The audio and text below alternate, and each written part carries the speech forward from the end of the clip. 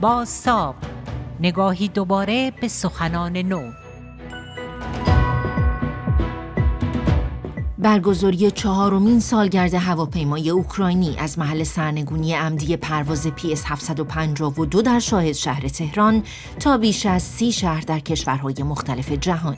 ایرانیان همصدا با خانواده های دادخواه جمهوری اسلامی را مسئول این جنایت دانستند. اینجا لندن رادیو ایران اینترنشنال و این بازتاب سرخط خبرهای ایران است. شلر حقانی فرستم، درود بر شما.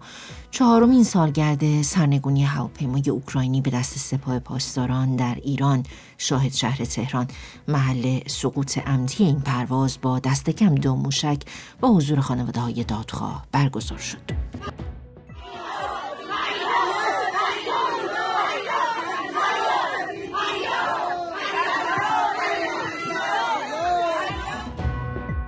صدای حاضران در مراسم چهارمین سالگرد هواپیمای اوکراینی در ایران را شنیدید که در آن شرکت کنندگان نه تنها بار دیگر با صدای بلند یادآوری کردند جمهوری اسلامی مسئول مستقیم این جنایت است که برخی حاضر به پوشیدن حجاب اجباری هم نشدند، از جمله منظر ضرابی که 4 عضو خانواده‌اش رو در این پرواز از دست داده.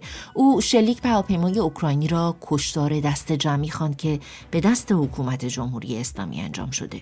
توران شمس‌اللهی، مادر حامد اسماعیلیون، هم در شاهدشهر حضور داشته. او که عروسش پریسا اقبالیان و ریرا نوه‌اش را در این پرواز از دست داده، بدون حجاب اجباری مقابل تریبون قرار گرفت و با اشاره به ممنوع الخروج شدنش برای شرکت در چهارمین سالگرد این جنایت در تورنتو گفت برای خروج از ایران به کسی التماس نخواهد کرد.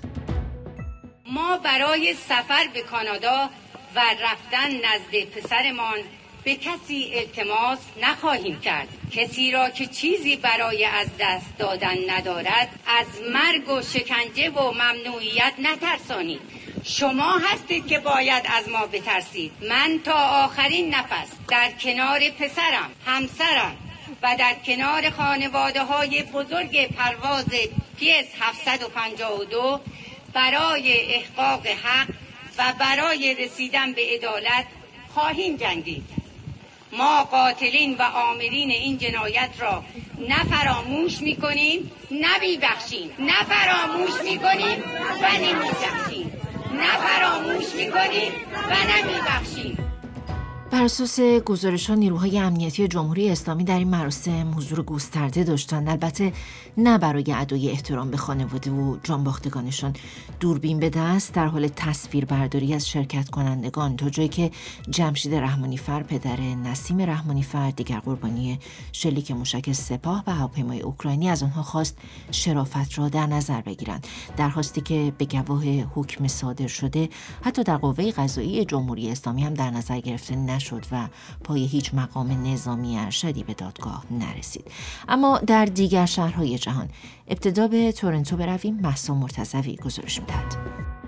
با شما همراه شدم از آرامستان وادی السلام، جایی که اولین ایستگاه کاروانی بود که از خانواده‌های جانباختگان به راه افتاده برای اینکه در مزار کسانی که در پرواز PS 752 جان خودشون رو از دست دادن حاضر بشن، شاخ گلی بر هر مزاری بگذارن و یادشون رو گرامی بدارن و در نهایت بعد از اینکه آرامستان‌ها به پایان رسید، در کنار 2 درخت یادبود ندا آقا سلطان و سهراب عربی قرار هستش که این مراسم در اونجا، در واقع این کاروان، پایان پیدا بکنه و بعد از اون ساعت 5 بعد از ظهر به وقت محلی در میدان ملسمن مراسم شمع روشن کردن ادامه خواهد داشت. جایی که میشه گفت میادگاهی بوده برای ایرانیان مقیم تورنتو که به مناسبت‌های مختلف اونجا کنار هم جمع شدن، بارها شمع افروختن و سعی کردن صدای آزادیخواهی ایرانیان رو به گوش دولت کانادا از اونجا برسونن. پیگیری این پرونده در سازمان هوانوردی بین‌المللی غیرنظامی یکی از خواسته‌های اصلی خانواده‌ها بوده. از ابتدای دادخواهی که خانواده ها امیدوار هستن حتی در همین روزهای آینده اخباری از طرف کانادا در این مورد بشنون، با توجه به اینکه مقر سازمان هوانوردی بین‌المللی غیرنظامی هم در مونترال کانادا است. در پاریس هم مراسمی برای گرامی داشته 4مین سال سرنگونی پرواز PS 752 برگزار شده. نیلوفر پور ابراهیم از این شهر. کسانی که امروز اینجا جمع شده بودن در واقع علاوه بر اینکه یاد اونها رو به نوعی زنده کردن، یاد قربانیان جمهوری اسلامی رو، کسانی که در این بیش از 1 سال گذشته به دست جمهوری اسلامی کشته شدن در اعتراضات، در زندان‌ها و یا حتی اعدام شدن رو گرامی داشتن. بنابراین در دست برخی از اونها عکس‌ها یا اسامی کسانی بود که در واقع حکم اعدام اونها تایید شده. به غیر از اون علاوه بر مردم و کسانی که اینجا بودن، نمایندگانی از شهرداری پاریس هم حضور داشتن، کسانی که میگفتن باید حقیقت به طور کامل در مورد سقوط هواپیمای اوکراینی مشخص بشه، مسببان اون باید در واقع به عدالت سپرده بشن. صدای همکارم نیلوفر پور ابراهیم رو شنیدید از میان مراسم 4مین سالگرد سرنگونی هواپیمای PS 752 از پاریس. تامین رستمی همکار دیگرم آنچه در آلمان رخ داده را در ادامه توضیح می‌دهد. در کنار گرامی داشته یاد جانباختگان، حاضران بر دادخواهی تاکید کردند.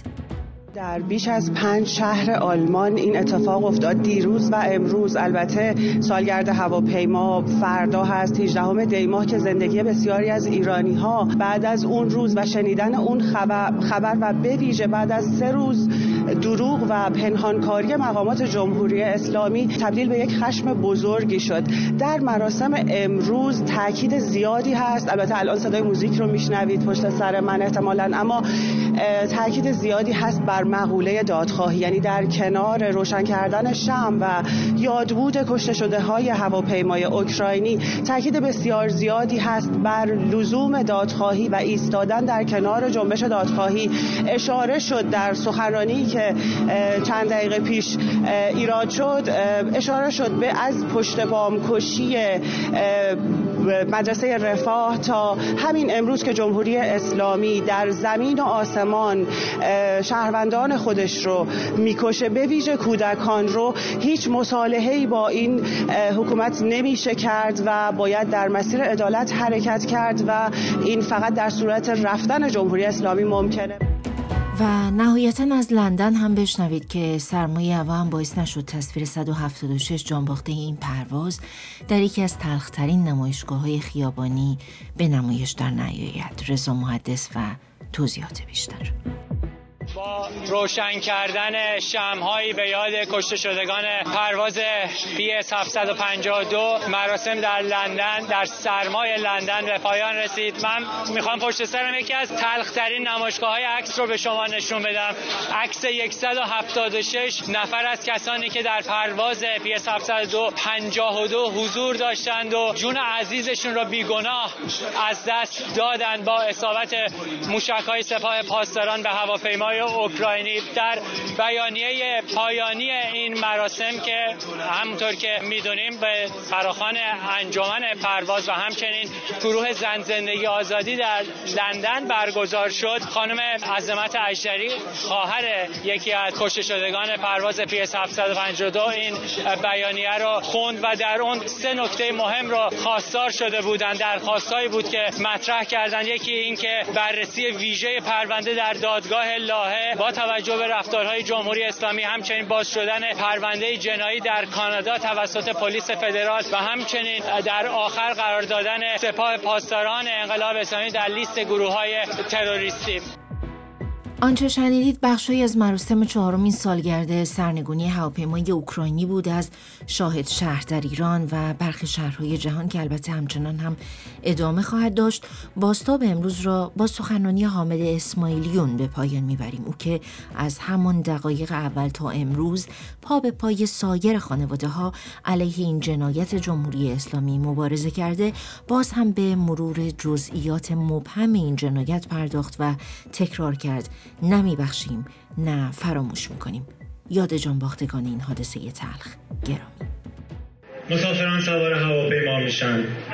به جای 5 و 15 دقیقه با 57 دقیقه تأخیر که هیچ کس از دلایل دقیق اون آگاه نیست، این پرواز از فرودگاه بین‌المللی تهران بلند میشه. 82 چمدان را بار نمیزنن. بعداً این چمدان‌ها را تفتیش میکنند و بعد وقتی در 6 و 12 دقیقه این هواپیما بلند میشه، 3 دقیقه بعد به این هواپیما شلیک میکنند.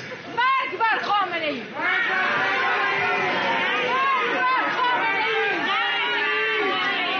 30 ثانیه بعد دوباره به این هواپیما شلیک میکنن، در حالی که خلبان در حال برگشتن به فرودگاه بود.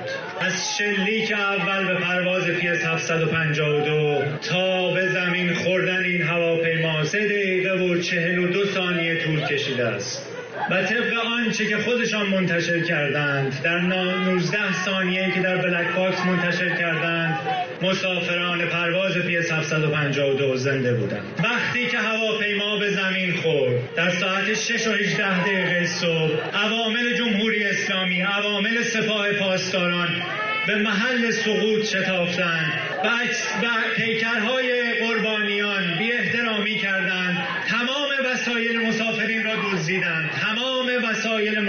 را دزدیدند، از پاسپورت ها و از کارت های شناسایی تا عروسک ها تا کتاب ها، همه چیز را غارت کردند. یادتون هست در 3 روز اول به طور مداوم در تلویزیون دروغ میگفتند. از خلبان بازنشسته تا کارگردان فاسد سینما رو دعوت کردن به تلویزیون که بیاد و در مورد نقص فنی صحبت میکنه. یادتون هست دروغ هاشون. در 3 روز رئیس سازمان هواپیمایی، رئیس کمیسیون سوانه، تمام مقامات دروغ میگفتن که این هواپیما به علت نقص فنی سقوط کرده، در حالی که در روز اول علی خامنه‌ای مردمی را از آذربایجان شرقی در دفترش دعوت کرده بود که باز هم اگر حمله نظامی بخواد صورت بگیره از اونها به عنوان سپر انسانی استفاده بکنه.